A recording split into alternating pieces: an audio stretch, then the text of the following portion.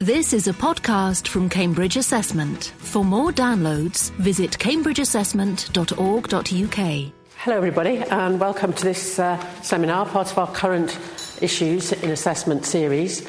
My name's Jill Grimshaw. I'm part of the Cambridge Assessment Network which runs these seminars.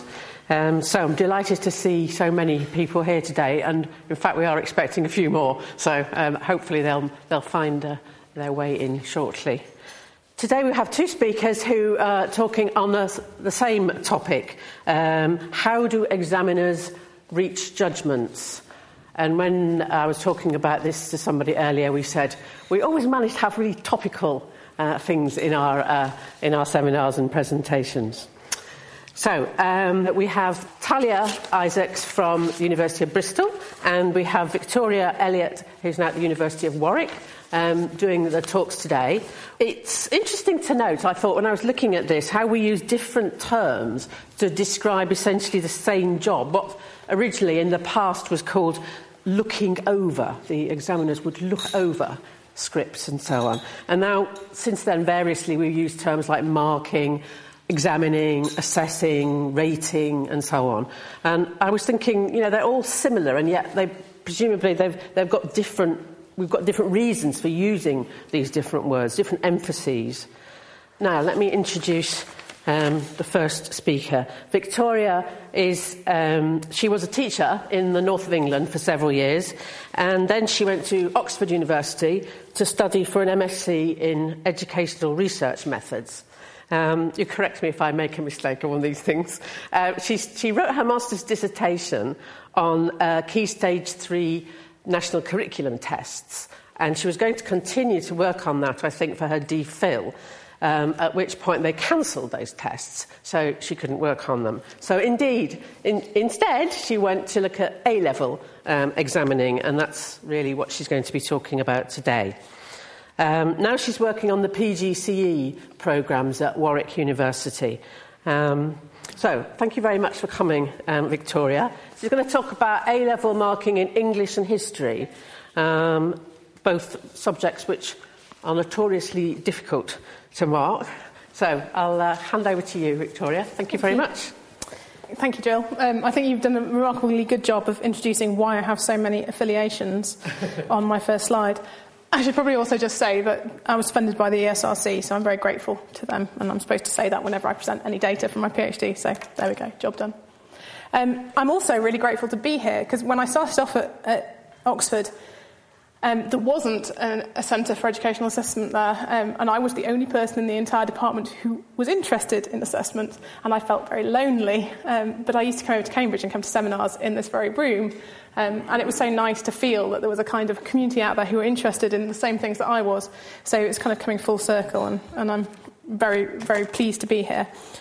I'm also feeling a little bit as though I might be going to teach my grandmother to suck eggs, because a lot of the research which I drew on came from Cambridge Assessment, because they're the other people who do most of the good work in looking at examiners in terms of UK examinations. Anyway, patchwork. Conveniently, given that I wrote this title and abstract a year ago, I've actually recently taken up patchwork quilting again in a kind of attempt to do something with my evenings. And the thing about patchwork is you take scraps of fabric from different sizes, from different patterns, and you piece them together in a pattern, which coincidentally is pretty much the approach which I'll say I have taken with the theory that's used to explain how examiners make their judgments. And I should explain here that when I was thinking about examiner judgments, I was thinking in terms of kind of Simon's principle of bounded rationality, that there's only so far that the human brain can go in terms of rationality. And we have well-documented limits to working memory, well-documented limits to the time that examiners have to spend when they're marking A-levels. And basically, whatever's going on there inside the brain, there's a lot of things happening. There's lots of different cognitive processes. And studies of examiner cognition have drawn on many different fields, and if you like, different fabrics for patchwork. We've gone from judgment and decision-making, cognitive psychology, expertise, connoisseurship, things coming from other areas of educational research. And I think it's one of the joys of education as a discipline that we can take things from all those different fields and we can try and break down those silos and kind of fit them together. But they are scraps of fabric, and they don't always fit together perfectly, and they don't necessarily always fit together coherently. Sometimes they overlap. Sometimes the stitching is a bit messy. And I'm going to, as an English teacher, I'm going to stretch this metaphor to breaking point and beyond. I'm notoriously bad in my quilting life at choosing the right colours and patterns to kind of complement each other, and my patchwork tends to be kind of functional, but not necessarily beautiful. And I ask you to forgive me if that's the case for the theory today.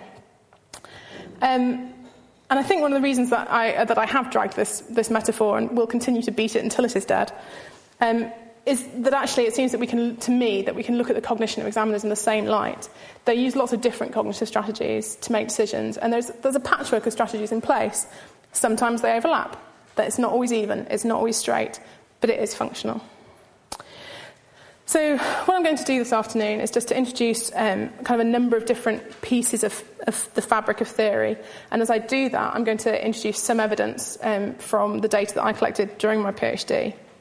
And at the end, I'm going to return to this idea of a patchwork process of examiner cognition and how those pieces of theory and research, maybe how we can fit them together, if we can fit them together. First, then, I should probably tell you a little bit about the data that I'm going to draw on. As Jill said, I studied examiners marking history and English A-level scripts in the January examination session. And the principle behind choosing January was that they're all good, in inverted commas, with the caveat that there's like 20 pages of footnotes on the word good in that context. But they are all good examiners, so that in theory, anything that I found couldn't be dismissed as saying, well, that's because it was a bad examiner, that's because they were making bad judgments. They were all returners. They all had loads of experience in marking the paper they were marking and marking it well. The exception to that was one of the 2 English meetings, which was a new module. But in that group, there were 4 or 5, maybe 6 people in that group who were all very experienced on other papers. And the room, had a chief examiner, a chair of examiner, another principal examiner. They were all team leaders. They were all pretty good people. So I gathered data from 2 units each of English and history. I went to all standardisation meetings for those, and I went to 1 pre-standardisation meeting, which was for one of the history papers. 2 of them were live, 2 of them were voice over internet protocol, 2 of them were large, 2 of them were small, and that's distributed evenly over the subjects. At the large meetings, I recorded the whole plenary session, and then I went with 1 team and had 1 team which I was focusing on.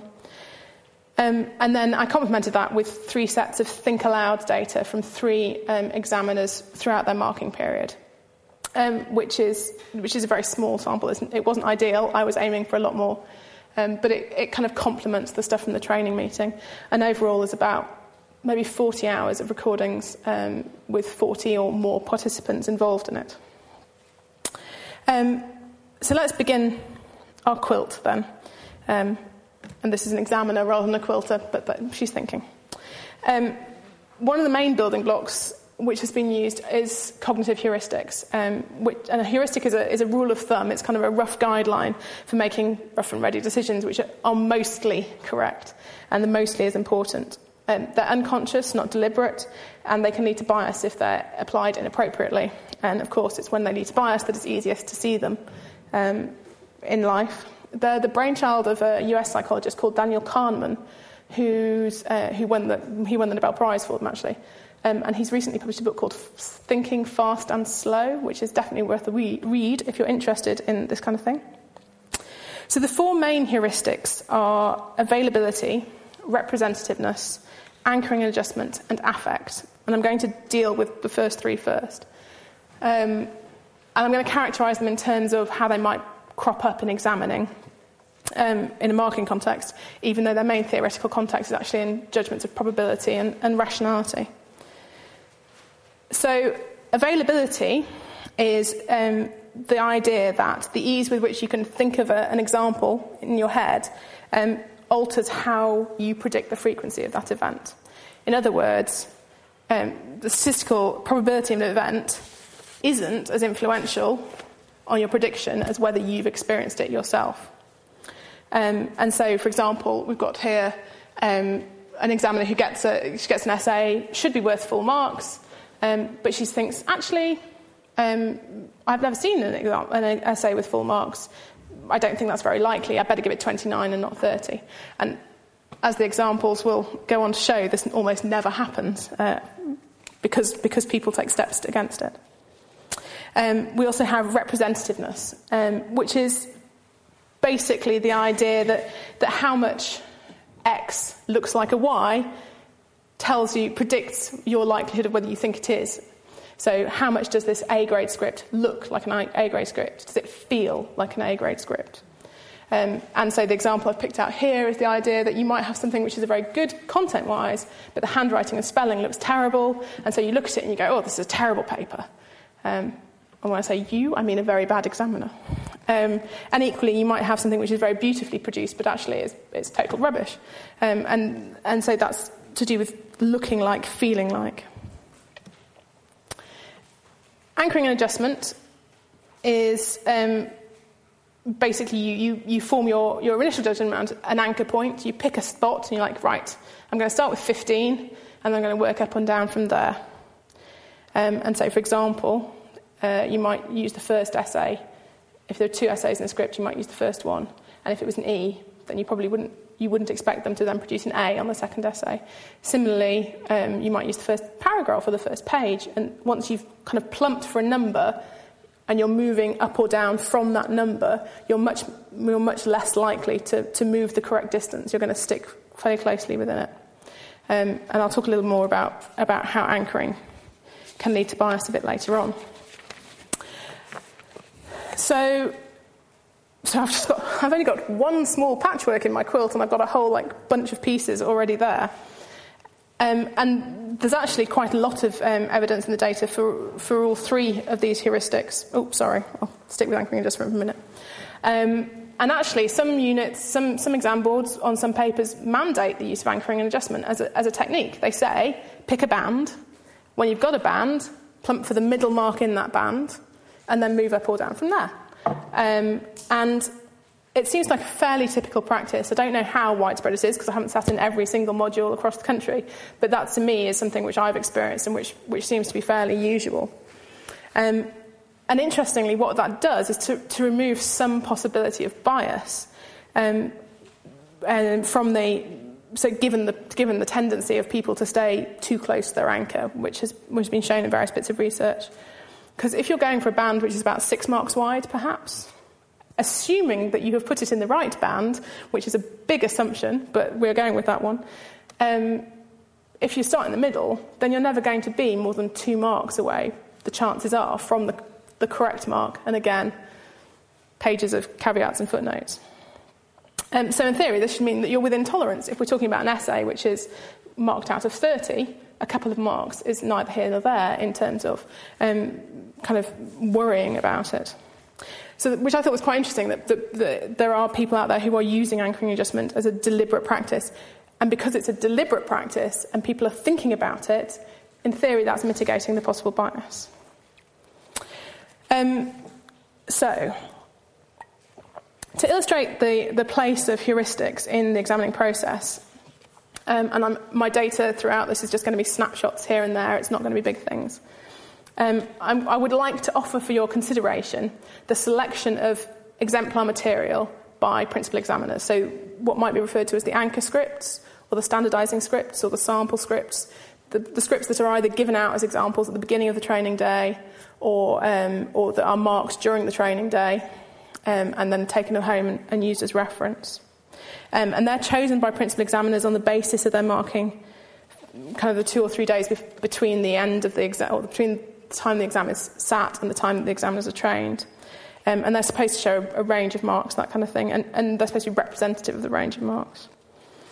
And what's interesting is that their choice of scripts repeatedly demonstrates a concern about the impact of availability and representativeness. So, for example, you nearly always get multiple provision of top-level scripts. So if you think back to that example of availability bias, that, I've never seen a full-mark script. No one who has been to a training meeting for A-level scripts will never have seen a full-mark script. They will definitely have seen at least 1 and probably 2.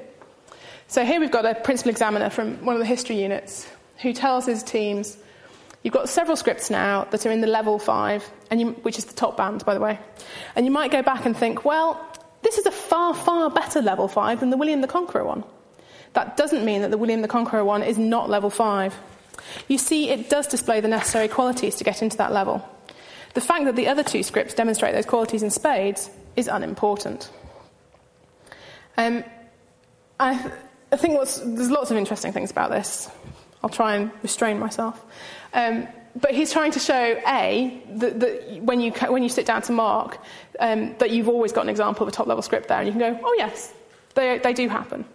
He's also giving you what is representative of a top-level script. And the interesting thing is that the first example he gives is the one that sits at the bottom of the band. So your representative idea of a top-level script is actually the minimum, it's the baseline, not the wow script, as somebody else called it. So I think the other 2 were kind of almost full marks. The William the Conqueror were just scraped in, and the other 2 were higher. And in some ways, that's almost an anchor point for you, for an examiner as well. And this kind of example is kind of typical of the way that you can see heuristics at work in the data, because I'm not working in an experimental condition, I'm having to go into the wild, as it were, and see what I can find there. There's an overlap here. It could be availability, it could be representativeness that's driving this. Maybe it's both. You can't really see exclusively which it is, what's going on. Another principal examiner apologised for the lack of marks at sample scripts right at the bottom. He said that I'm sorry, I just couldn't find any in the 2 or 3 days. I looked through hundreds of papers and I couldn't find a bottom band mark. And it might be possible you might think, well, that's bad. That's going to lead to bias, because if they don't have an example of a bottom band mark, they're going to assume they don't crop up. But actually, if the principal examiner hasn't managed to find one in the 3 days while looking for one very hard, that's probably a correctly working heuristic. It's saying that actually the prediction rate would be there's not going to be that many people in this entry who do have low-level marks. And I think that the speed at which they have to choose their sample material, those 2 or 3 days, actually means that they can rely on heuristics too and not necessarily find the right one. This is from the English meeting, which was... This is the new module. So the marks weren't set. In most other training meetings, the principal examiner had made the decision beforehand. He brought it. It's your job to learn what the principal examiner thought and to adjust your standard to the principal examiner. This meeting was more cooperative. They were setting the standard together through the meeting, and then by the end, it was set, and that was it, when they'd agreed. So he says, can we look at J? I found this a bit of a problem one. It's a very short answer. Oh, golly.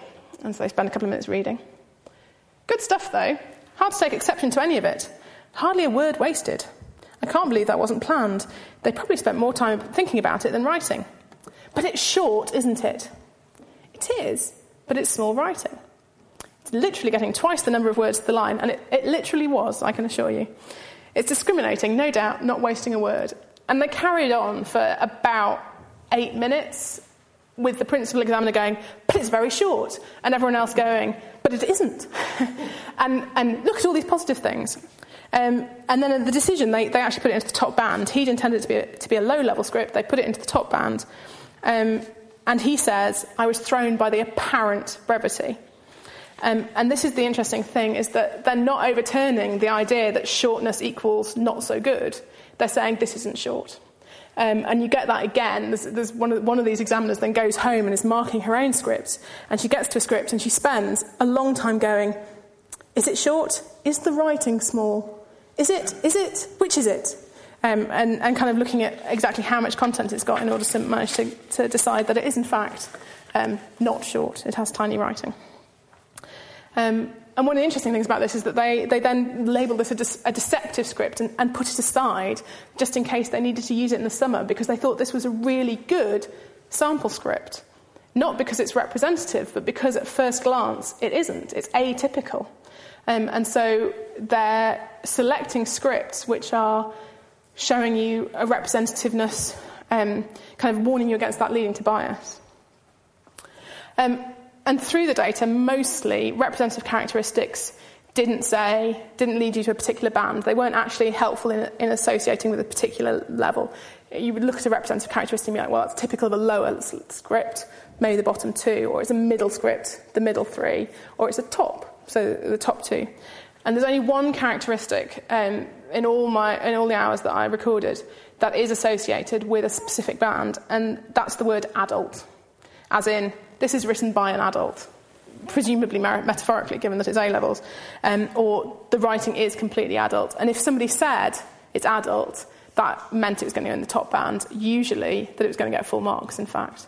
But it's not clear whether, because adult is just a descriptive term, actually was that just something that they felt to them, they felt it in their gut, this is the top marks, this is full marks, and then they labelled that as adult. To go on to that final one, the final heuristic of affect, this hasn't been as thoroughly applied in examiners, and probably because it's the emotional bit. And it's theorised later than the others, as you can see. It was theorised in 2000 instead of 1974. Although Kahneman has said that he thinks this should go into the 3 main ones instead of anchoring. And basically, this is your gut response. It's your kind of feeling of gut-like, dislike. This is fab. This is terrible. And obviously, it's more damaging if you don't recognise that you're reacting in that way. Then that might lead to bias. Vaughan, who works in EFL, I believe, saw this, and she characterised it as the laughing rater. She had someone who would laugh every time they got a script. They would burst into peals of laughter about it. And Victoria Crisp here has published a study which included a number of different reactions like frustration and amusement. What I saw was the tutting rater. They would get a script and they would go.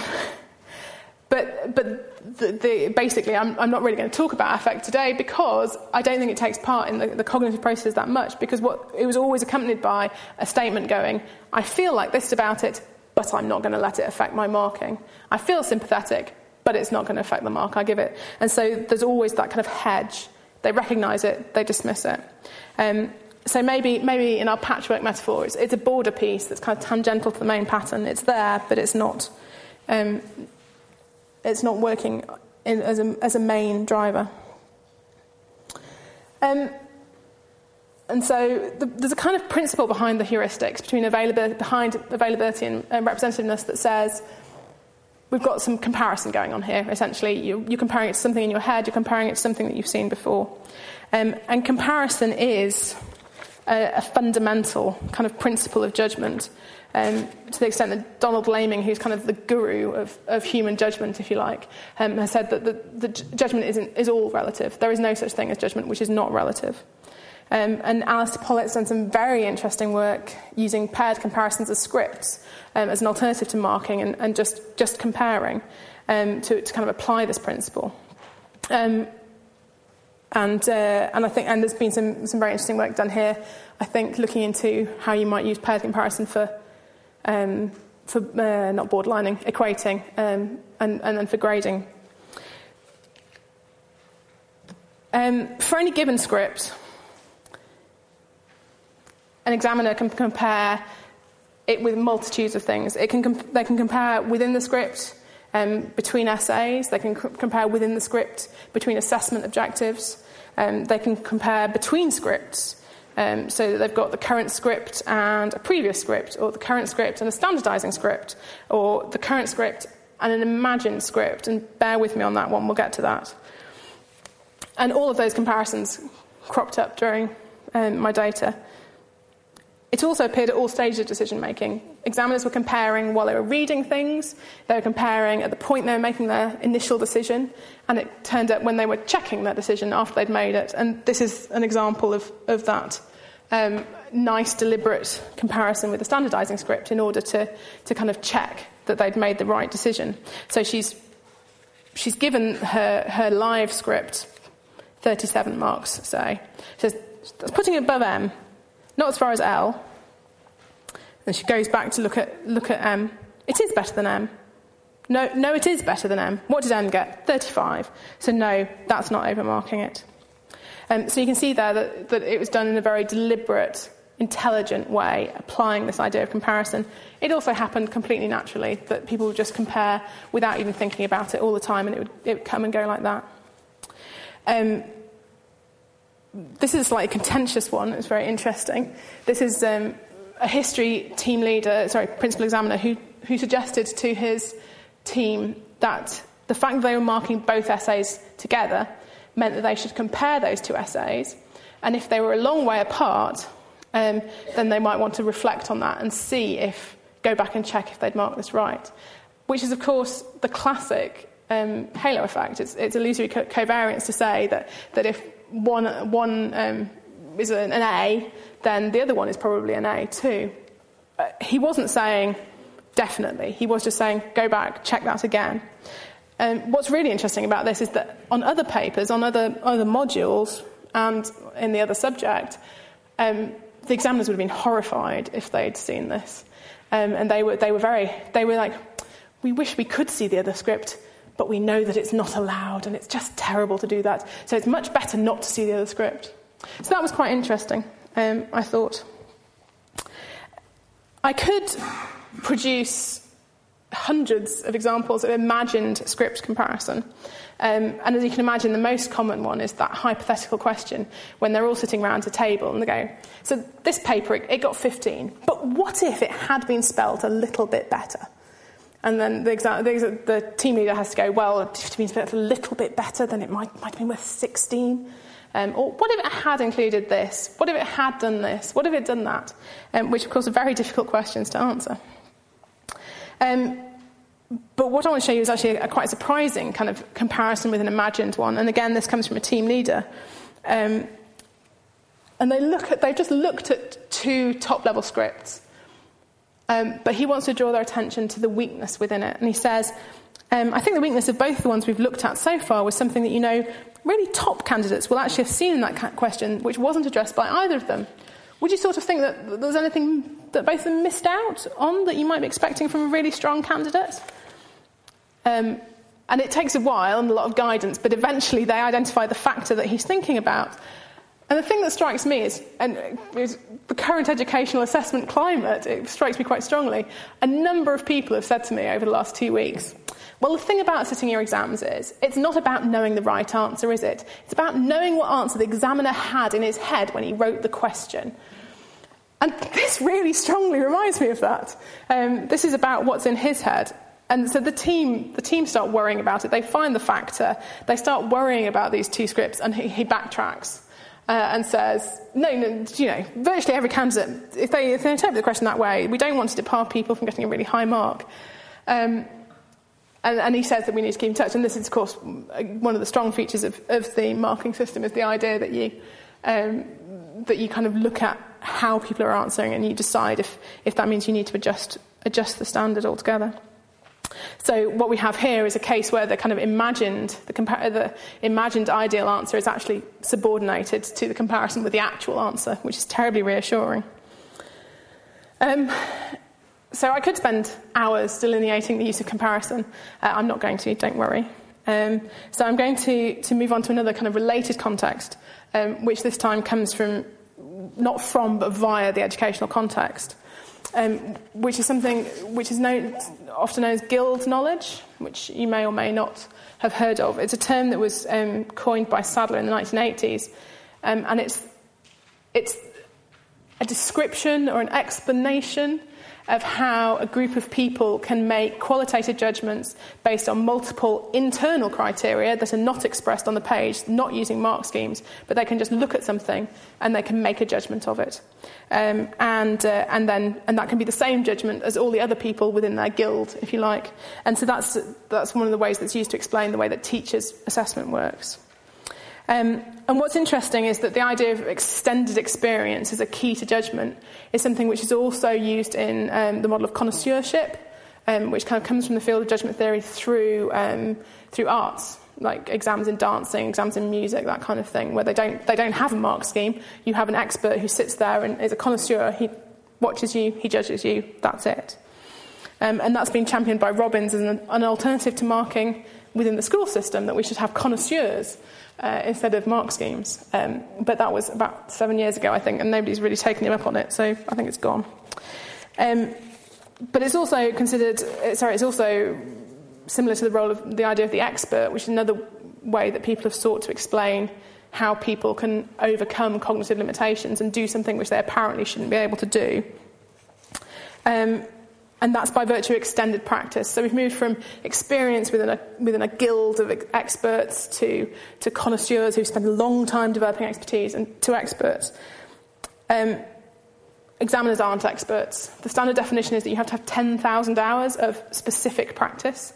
And if we had to give our examiners 10,000 hours of specific practice before they were allowed to mark anything, I don't think anyone would ever get anything done. And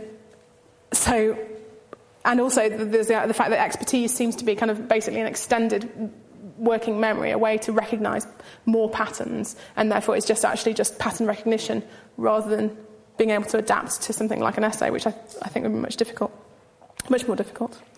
But what we do have is this idea that you can kind of catch the standard from someone else, which is obviously quite a popular conception of the training meeting for examiners.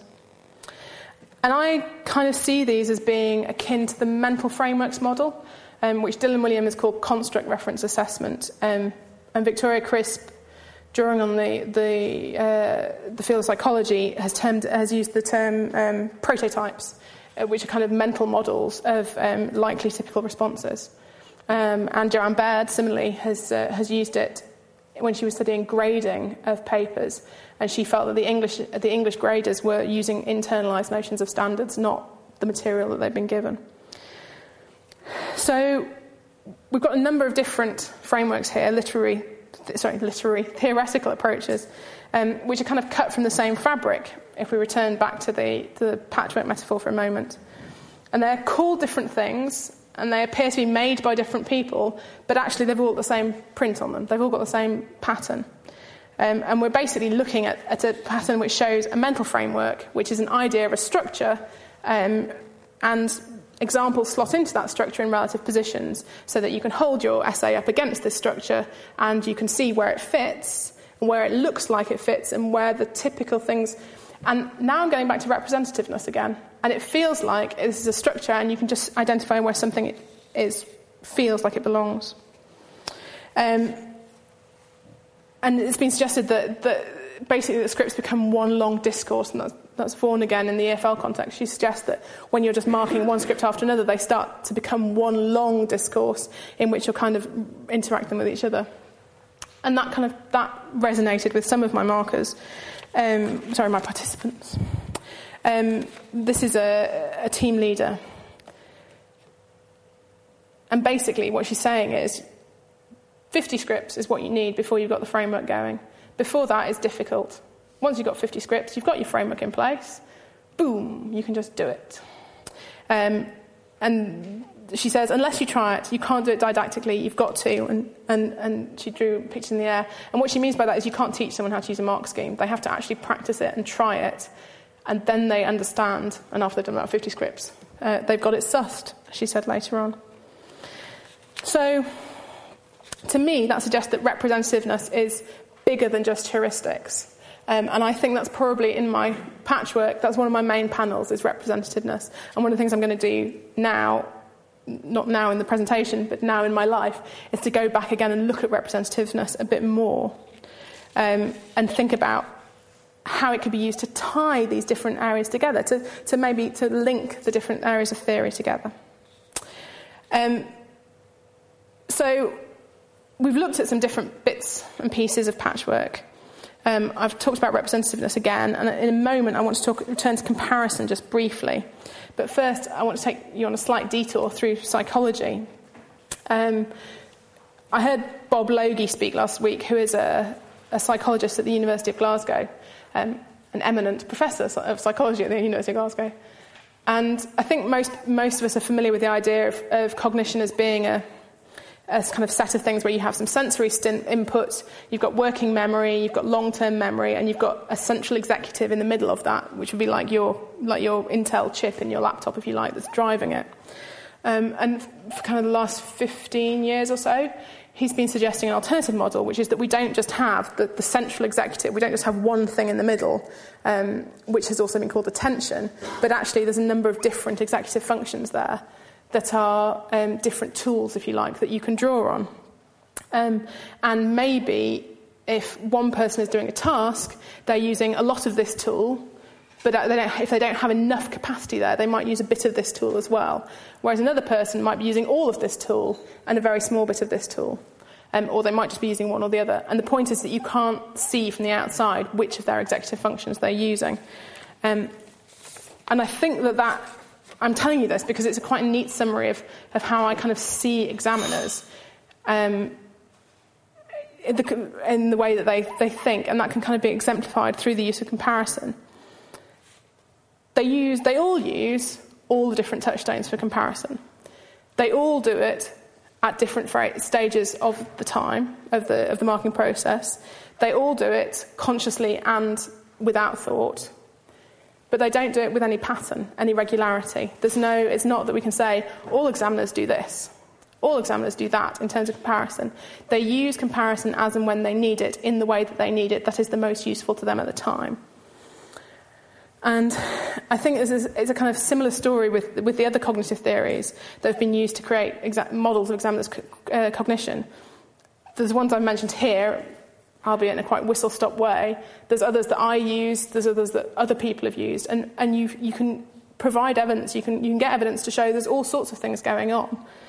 There's no single thing that you can point to and go, well, that explains it all then. That's the single theory that says how examiners are thinking. To kind of misappropriate Fisk and Taylor's term, I see them as cognitive misers. I think they're using whatever information is most useful to them at any given point in time. So they are choosing them. They're not choosing them consciously, but they are choosing them. And it really is a patchwork process. Some of those patches are bigger than others. Some of them overlap. But we can start to join together some of the different fields from which this theory is drawn. However, for the purpose of my extremely stretched metaphor, whose stitches are beginning to sag somewhat, we've got a patchwork with two central panels. We've got comparison, which I'm afraid you'll have to take my word for it, is used hugely, and representativeness, which again is used hugely. And they're surrounded by a kind of hodgepodge of other pieces of cognition and fabrics and shapes. And that's basically how I see the cognitive processes of examiners of English and history, A-level. Thank you. And I'm going to hand over next to Talia. Talia told me that she's been in this country for about a year or so, I think. So as you will soon hear, Talia comes from Canada, and she completed her PhD at McGill University. Now she's working as a lecturer at Bristol University. Her major research area is the assessment of second language speaking and listening, with particular interest in rater effects. So I was talking before about the different terms that we have for people who are assessors, markers and raters. She's about to start a British Council funded project investigating level distinctions in the IELTS pronunciation scale. And as you'll probably know, we are very proud of IELTS in this organisation. So, Talia, would you like to take the stand? Thank you. Thanks, Jill, for that introduction. I'm really delighted to be here to be able to share my work with you. Today, I will be talking about rater effects, presenting a quantitative study. And in particular, I'll be talking about rater cognitive variables and whether they influence judgments of second language speech, in particular looking at pronunciation and fluency. Just to say at the beginning that this study is conducted in a low-stakes research context, but around the end of the talk I'll be talking about some implications for higher stakes assessment, if there are any. So, of course, there's this question of what's in a score. Well, ideally, a score in the context of speaking assessment would perfectly reflect the quality of the test taker's speaking performance. Of course, we try to extrapolate that to the underlying ability or construct. Of course, nothing is ideal in this world, and in rater-mediated assessments, there are, of course, many other influences that could potentially, or that do influence judgments of speech. So, of course, we've got the properties of the speech, and we hope that the score will reflect those properties in the test taker's performance. There are also rater effects, rater characteristics. The task, there can be task effects, as well properties of the rating scale, right, that raters need to take the complexity, their complex impressions of the performance, and try to distill those into constraining rating scale descriptors. And then there are unmodeled sort of residual effects that come into play. And today I'm going to focus on, as I said, rater cognitive abilities and whether those could bias, in the untechnical sense of the term, assessments of second language speech. This is a study that I conducted with the Canadian co-investigator Pavel Trofimovich, and it just recently appeared in Applied Psycholinguistics. I'll be talking about some supplementary analyses. So just to provide you with a brief background of the study, of course, because of globalization and advancements of technology, there is greater mobility that has brought together people who were once oceans apart. And in many contexts, especially, university campuses is one example, English is used as the medium of communication, as the lingua franca, among native and non-native speakers. Now, post-secondary institutions are seeking to increasingly attract a diverse student body, to attract top funding. There's competition to attract top talent, and there's competition for these students.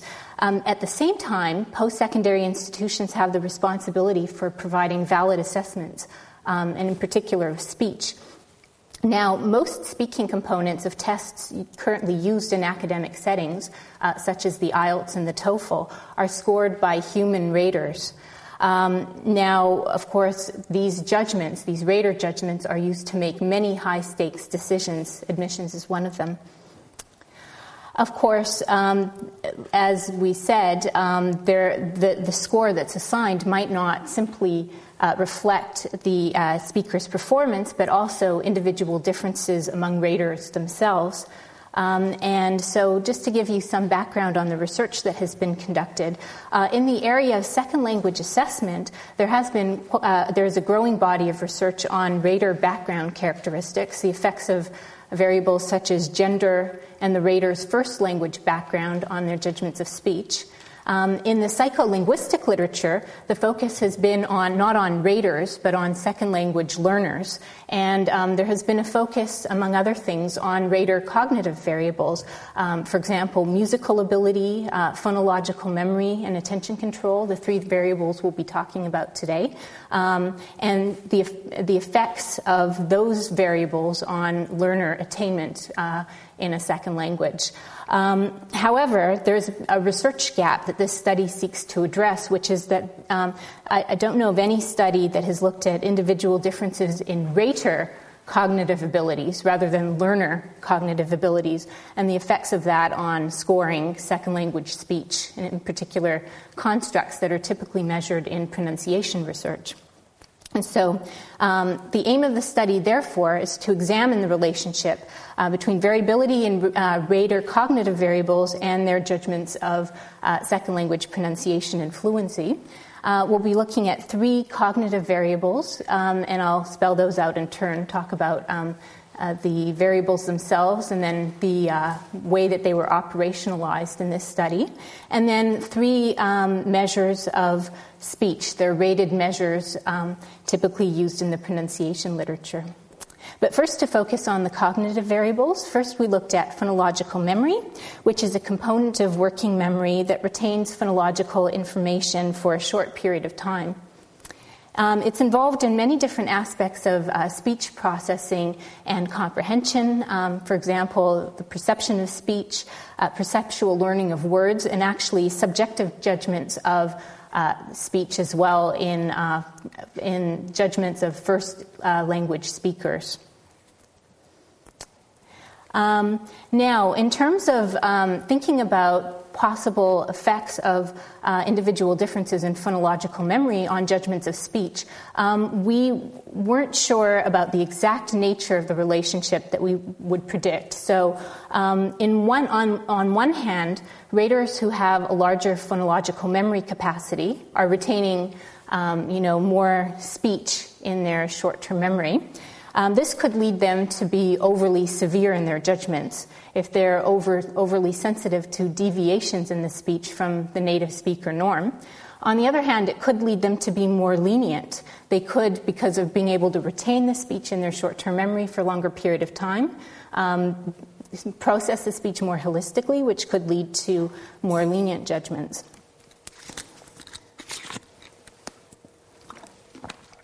The second variable we looked at was attention control. So this referred to both the ability to maintain a focus on a single task and to alternate attention between two simultaneous tasks, and the ability to optimize that switch in attention between two different sets of stimuli. Now, attention control in the context of speech, for example, it's related to enhanced processing of relevant phonological information and inhibited processing of irrelevant information. So, for example, if you're listening to speech with a lot of background noise, you could think of it as the ability to block out the ambient noise that you don't want to pay attention to and focus instead on the message that's being said. And also, in the context of a speech signal, it could be simultaneously processing formal properties of the language, grammar and the structure of an utterance, and also at the same time attending to meaning, what's being said. So again, we weren't able to predict the exact nature of the... We did think that attention control would have some bearing on the scores that raters assign, but we weren't sure about the way it would go. So you could think that raters who are more sensitive, who basically allocate attention more efficiently, and so they're switching between different dimensions with greater efficiency, might be more sensitive to the extra processing or shift costs imposed by second language speech. And this could lead to harsher judgments of the speech. On the other hand, if they're switching their attention seamlessly between different dimensions, that could facilitate their ability to understand the speech, for example, and this could lead to more lenient ratings of the speech. The third cognitive variable we examined is musical ability. In this context, we defined musical ability as it was defined in a standardized test of musical aptitude as the ability to hear or internalize music that is no longer present in the physical environment. Now, there has been quite a bit of research, somewhat contradictory research, on the relationship between musical ability and the ability to learn a language. But basically, there is some first language speech perception research that has found that musicians' experience processing pitch can positively transfer to their perception of speech. In the context of second language studies, the findings have been a bit more mixed. Some studies have identified no relationship between musical ability and the perception and production of speech. Others have, that there is a facilitative effect in terms of pitch and other dimensions for people who have musical experience. So on the basis of the previous literature, we hypothesized that raters who had greater musical ability would judge the speech less favorably than people who had less musical ability or experience. So we thought that musical raters would be more sensitive to certain aspects of the speech signal related to pitch or voice quality that could cause them to assign more severe ratings because they would be more sensitive to those dimensions that people who didn't have as much musical ability or experience with might not attend to in the same way. So let's just now, so those were the three cognitive abilities that we examined. Now let's turn to the three second language speech measures that we examined. So these are constructs that are often rated in the context of second language pronunciation assessment literature. The first speech measure that we looked at was accentedness, referring to the deviation of the accent of the second language speaker's accent from the standard language norm. Okay, then we looked at comprehensibility. So this was a measure of how easy the speech is to understand based on listeners' perceptions of effort in processing the speech. And then we looked at fluency, which referred to listeners' judgments of how smoothly or rapidly an utterance is spoken, so without undue pauses or hesitations. So the speakers in the study were 40 adult French speakers from Quebec, which is the primarily French-speaking province in Canada. Overall, they'd been exposed to English from quite a wide range, from 0 to 17 years of age, so they were quite variable. These next measures are self-report measures. They judged their English language proficiency, that's their proficiency in their second language. This was using a 9-point scale, so they assigned from 1 to 9. So we've got the entire level of proficiency represented here based on these self-ratings. And they spoke on average English, their second language, only 20% of the time. But as you see again in brackets, the range there was quite wide. So we had quite a variable group in terms of the non-native speakers, their English language use. And we used a speaking prompt commonly used in second language pronunciation research. This is an 8-frame picture narrative that Derwing and her colleagues have used. So the speakers had a few seconds to familiarize themselves with the picture sequence, and then were audio recorded with their rendition. Now, the raters were 60 undergraduate students at an English medium university in Canada. Half were music majors, so they were studying music at this university, they, on average, had about 10 years of studying their primary instrument. Many had second or third instruments that they were studying, the vast majority had formal training in another instrument as well. And then we had the other half who were non-music majors, so they were people from studying other disciplines, but not music and not anything related to language also. On average, they'd studied music, for less than the musical group of raters. We had 8 that had no musical training at all within that group. So there was a range of musical experience within the group of non-music majors, but it was fine in our study to look at that range and consistent with our goals. So we matched the music majors and the non-music majors for language background and use variables. Now, they were native English speakers who primarily used English. This is, again, self-report data, so 92% of the time used English, and only a small proportion of the time spoke French. That was the language the language of the first language learners that they were assessing.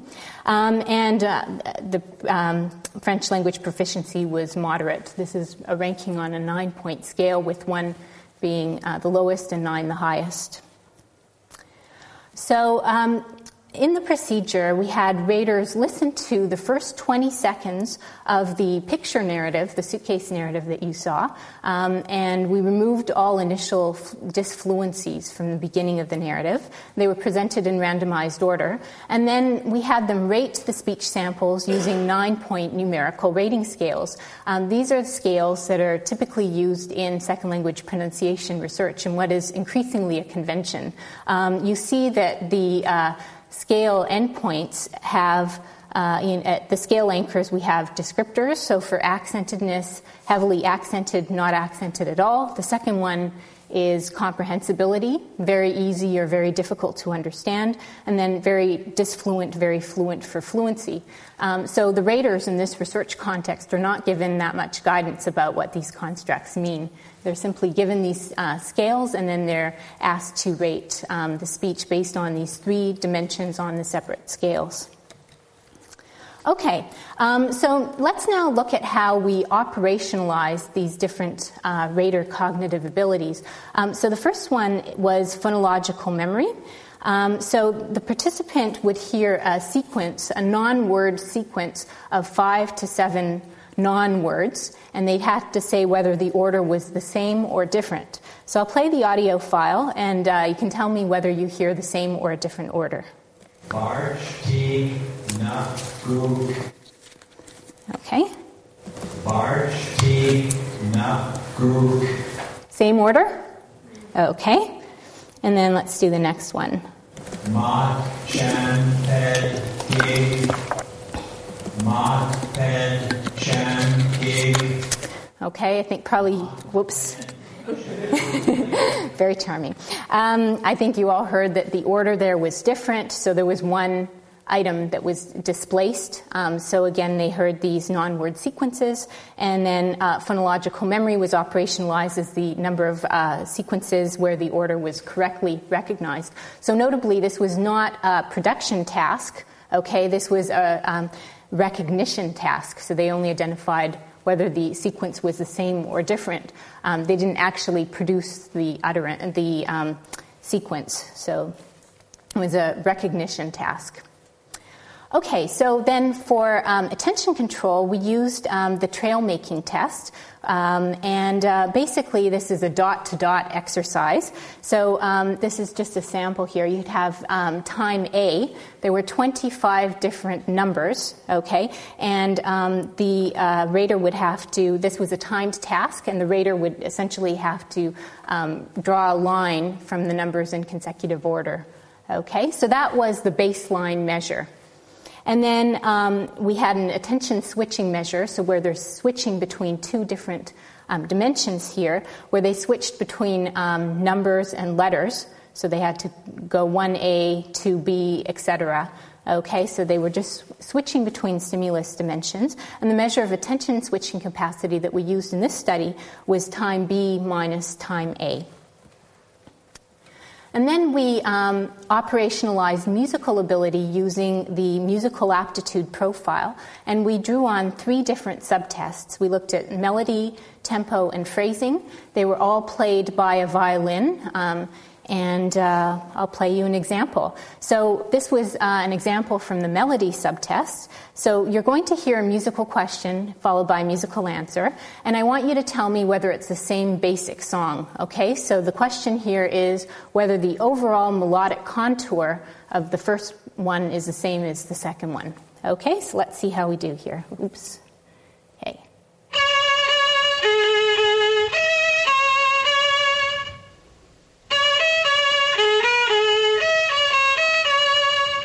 Same basic song? Okay, yeah, I got some people nod yes. Very good. Okay, here's the tempo one.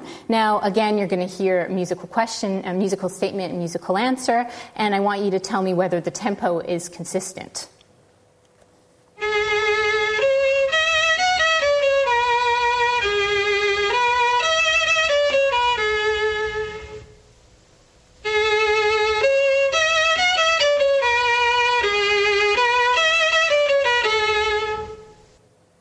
Okay, yeah. Anybody want to guess there? No. Okay. Yeah, I think that one's quite obvious. All right, now, this one is a measure of musical sensitivity, okay? So you're going to hear the same rendition, the same musical excerpt played twice, and I want you to say which one sounds better, okay?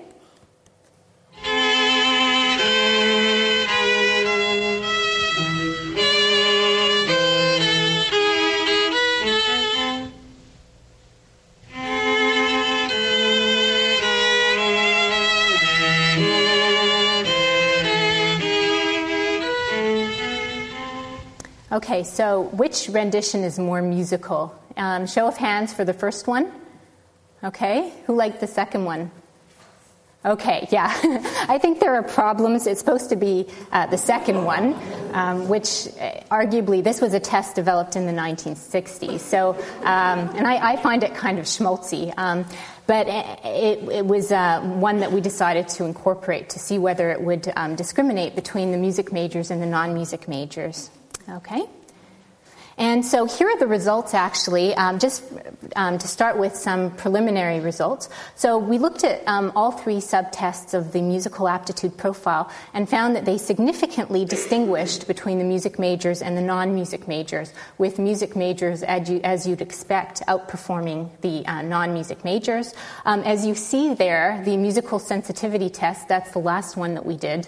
The third one down there, phrasing, it was significant, but it was not as good at distinguishing between music and non-music majors than the other two, the melody and the tempo subtests. Okay, so again, music and non-music majors were different based on their musical aptitude scores. Okay, and we also just looked at the composite measure. We just summed the three scores. Okay, so we then wanted to look at whether the other two rater cognitive variables that we looked at, phonological memory and attention control, distinguish between music and non-music majors, and we found no significant differences in those two cognitive variables. So the music and the non-music majors were only different in their musical ability, as we'd intended, not in the other two cognitive variables. Okay, then we wanted to look at rater consistency as a function of university major status. So we conducted intra-class correlations separately for the music majors and the non-music majors, and we found coefficients of 0.98 to 0.99, suggesting that they were quite high and certainly acceptable in a research context. So both groups of raters overall were internally consistent in their ratings, and there didn't seem to be differences there. Okay, so then to the research questions. Firstly, investigating whether the ratings of second language speech depend on or are related to phonological memory. To investigate this, we pooled the non-music majors and the music majors ratings, and then we divided them, the whole group of raters, the 60 raters, into high versus low memory span groups based on a median split on their score on the Barch-Teague-Nutgook task, okay? And then we basically conducted the analyses based on raters' mean scores for each speaker. And we found, surprisingly, no differences between the high phonological memory and the low phonological memory group. So it appears, based on this, that phonological memory does not have a bearing on the scores that raters are assigning. We followed the same process for attention control. We divided the raters, so again, the pooled music and non-music majors, into more and less efficient attention control groups based on a median split. And again, we found no difference between raters who process speech in terms of their attention more efficiently versus those who are less efficient. And you see here that there's a trend for people who have greater attention control, okay, so who are more efficient at allocating attention in assigning lower scores. Okay, there's a slight trend to this, but there are overlapping error bars. So again, a non-significant difference. And we can say based on this that, again, attention control, like phonological memory, doesn't appear to exert an influence on the scores that raters are assigning second language speech, at least based on the measures that we operationalized here. Now, in terms of musical ability, again, we found that all three subtests of the musical aptitude profile efficiently distinguished music majors and non-music majors. They discriminated between those groups. So we decided to keep our initial grouping of music and non-music majors and compare differences in those groups. And here are the results of the t-tests. We found that overall, music majors assigned significantly lower scores than non-music majors solely for accentedness, so for how different the speaker sounds compared to the language speaking norm, the native speaker norm, and the differences for comprehensibility and fluency were non-significant, although again music majors assigned overall lower scores than non-music majors. So it appears here that people who have more musical training and experience and perhaps aspire to be musicians, professional musicians, are significantly harsher in their judgments than people who are less musically experienced. Okay. We then reanalyzed the data using cross-classified multi-level models. We used the software MLWin to look at cross-classifications, and in particular we looked at Monte Carlo MCMC estimation. And the bottom line here is that we got identical results. So we found no differences in the fixed effects for that is, there were no significant main effects for phonological memory and attention control. Again, they were non-significant.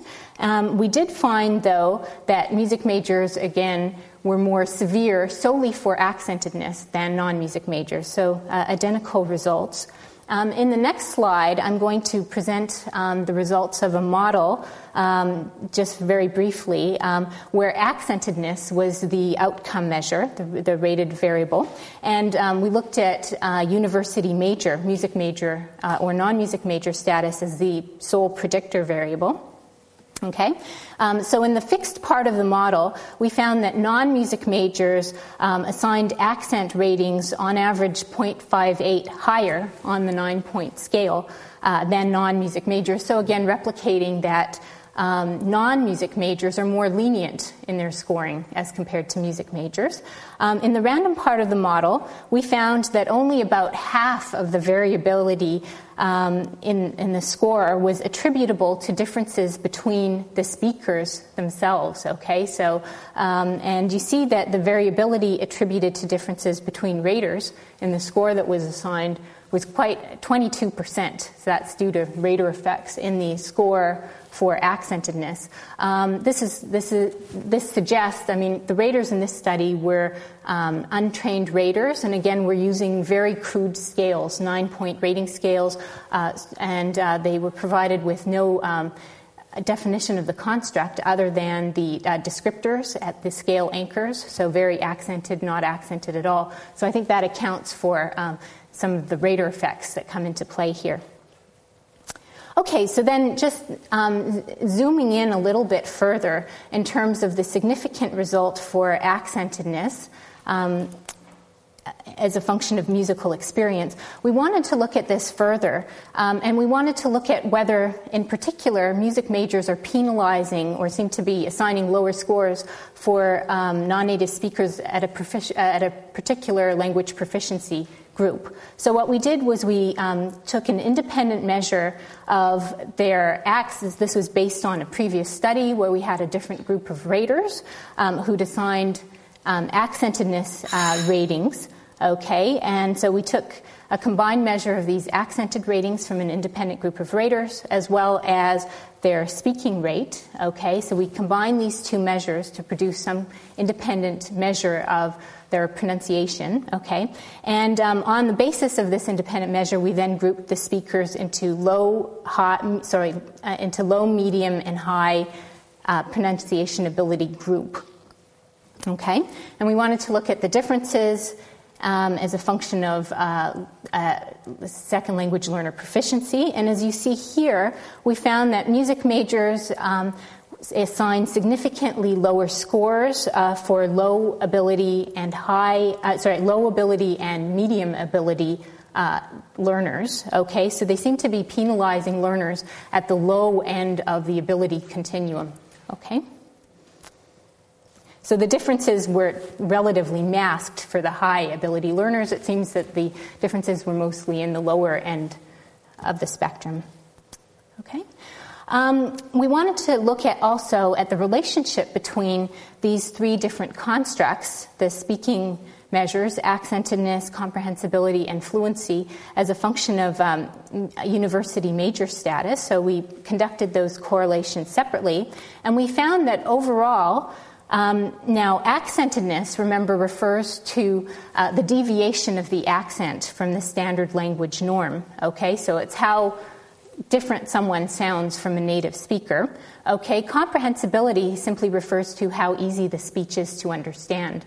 Now, from a pedagogical standpoint, comprehensibility, or this notion of ease of understanding second language speech, is far more important than how accented someone sounds, because ultimately you need to be able to be understandable to your interlocutor in order to communicate a message effectively. In the context of the speakers in this study, you didn't need to sound like a native speaker to efficiently communicate with colleagues or do anything like that. So we think that comprehensibility is a much more important construct than how accented someone sounds.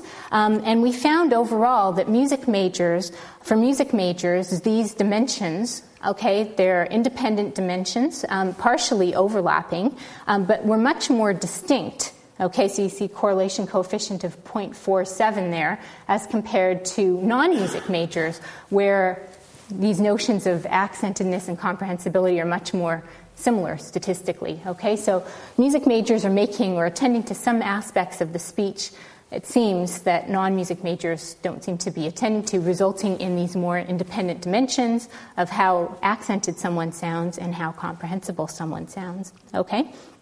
So I think there are implications here for the way that constructs are operationalized in speaking scales. So comprehensibility, again, this notion of ease of understanding non-native speech, and accentedness are often conflated in rating scale descriptors. This is a descriptor from the highest level of the Cambridge ESOL Common Scale for speaking, where you have pronunciation is easily understood. That's comprehensibility, right? Many features are native-like. Then you have this reference to the native speaker standard within the same scale. Now, of course, there are many speakers who are completely comprehensible who might have an accent, a perceptible accent, whereas the reverse is not the case. So I think there's a need to tease apart these different dimensions of accentedness and comprehensibility in rating scales so they're not confounded in the same scale descriptor. And again, I think comprehensibility is by far the most important construct to look at.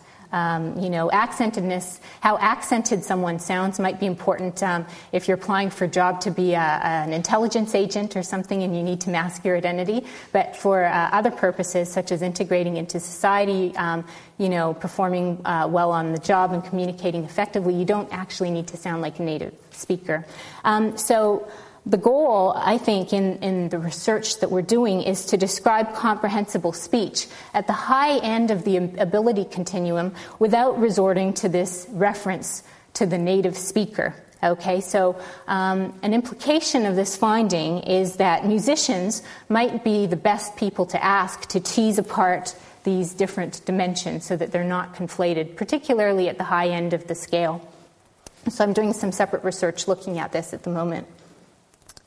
Okay, so just to recap and then summarize the results here. In the present study, again, the goal was to examine the relationship between individual differences in rater cognitive variables. We looked at 3 cognitive variables, phonological memory, attention control, musical ability, on rater judgments of speech. And again, we looked at those 3 rated speech dimensions in the study. This was the first study to do this, as far as I know. In fact, one of our applied psycholinguistics reviewers called this a pioneering study, which was kind of nice. And overall, though, we found that there was no relationship between the ratings of second language speech and 2 of the cognitive variables. So there were no significant findings for phonological memory or attention control, which we found actually to be quite surprising.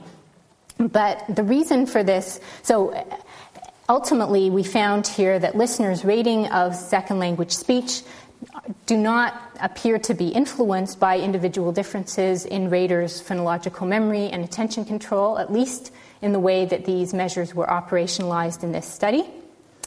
We did find a relationship between musical experience, right, music and non-music major status, and accentedness ratings, where university-trained musicians rated accentedness significantly more severely than non-music majors.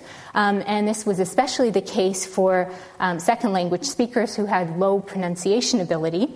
So based on this, but of course we found no differences for comprehensibility or fluency. So the differences solely existed in these accent ratings. So it appears based on this that accent ratings are susceptible to effects of individual differences in raters' musical ability. Now, overall, we were kind of reassured by these findings, okay? So we don't feel that individual differences in phonological memory and attention control, at least based on the findings in this study, threaten the validity of speaking assessments. These are construct irrelevant sources of variance that we thought might interfere with raters' judgments of speech, but on the limited basis of the evidence that we found in this study, that doesn't seem to be the case, okay? So this is reassuring that you wouldn't have a rater who has more efficient attention control versus less efficient attention control, whichever rater you chance on, that you'd get a higher or lower score. We found it reassuring that those variables seem to have no bearing on these judgments. From a research standpoint, we were quite intrigued by the fact that there was no effect, and we came up with some possible explanations. For phonological memory, we looked at phonological memory essentially is what it's termed. So it's phonological, looking at speech, different sound patterns. We found that didn't play a role, but instead what might play a role in listeners' perceptions of second language speech and what could maybe account for some difference between raters is acoustic memory. So rather than looking at sound patterning, looking at acoustic or phonetic aspects of speech. Okay, so if there was perhaps, and Cohen and his colleagues talk about this, notion of acoustic memory rather than phonological memory. So that a measure of acoustic memory might be better at distinguishing between and getting at some rater differences. Now, in terms of attention control, arguably the task that we gave raters was not one that was very cognitively demanding. Right? They were native speakers. There wasn't a great deal of processing load. They listened to the speech sample and simply used a numerical rating scale. So it could be that with a more cognitively complex task that we could have seen some differences in terms of attention control. Now, again, the major finding here was that musicians assigned significantly lower scores only for accentedness. And we think that this finding is very interesting from a research perspective. So it bears the question of which aspects of speech are musicians more sensitive to. Preliminary findings in a follow-up study suggest that it could be that they're more sensitive to melodic components of speech. Okay. But we think that at the moment, as things stand now, the implications for high-stakes assessments are limited. So there is no indication, based on the evidence from this study alone, that raters should be screened for their musical ability or that you should try to recruit a musically homogeneous group of raters, for your speaking assessments. Much more research needs to go into things before we come to that kind of conclusion. There are some reasons for this. We found that the results of this study were not very statistically robust, so the accent finding is interesting, but yielded a relatively small effect size, for the differences between music and non-music majors for accent, which suggests that differences in accent perception among raters might not actually translate into differences in the ratings of overall speaking proficiency. As mentioned earlier, most applied linguists don't regard accent reduction as an appropriate goal for second language teaching or by implication assessment, so accent is not as important as other dimensions like comprehensibility and fluency. Incidentally, accent is not a criterion in either the IELTS or TOEFL, so I think probably we could have been more alarmed if we'd found a significant effect for comprehensibility or fluency, but for accent, we weren't really that concerned. So I think in future research, there is an urgent need to examine the effects of musical ability and musical experience. Now, musical ability and musical experience were a bit confounded in this study. I think future research needs to do a better job of teasing these apart. But we need to examine effects on intelligibility, okay, which is commonly narrowly defined as listeners' actual rather than perceived understanding of speech. So instead of having it operationalized in ratings, as is done for comprehensibility, it's generally operationalized by the proportion of correctly transcribed words that a rater is able to, or that a listener is able to produce on the basis of non-native speakers' speech sample. So we think that looking at intelligibility, now if we found that raters, music and non-music majors, were different in their ability to actually understand speech on the basis of a measure like this, the number of correctly transcribed or proportion of correctly transcribed words, then that would be a cause for alarm, right? Because then they're understanding different amounts of speech. So at the moment, I think, the implications for high-stakes assessments are limited, but lots of future research needed. Thank you.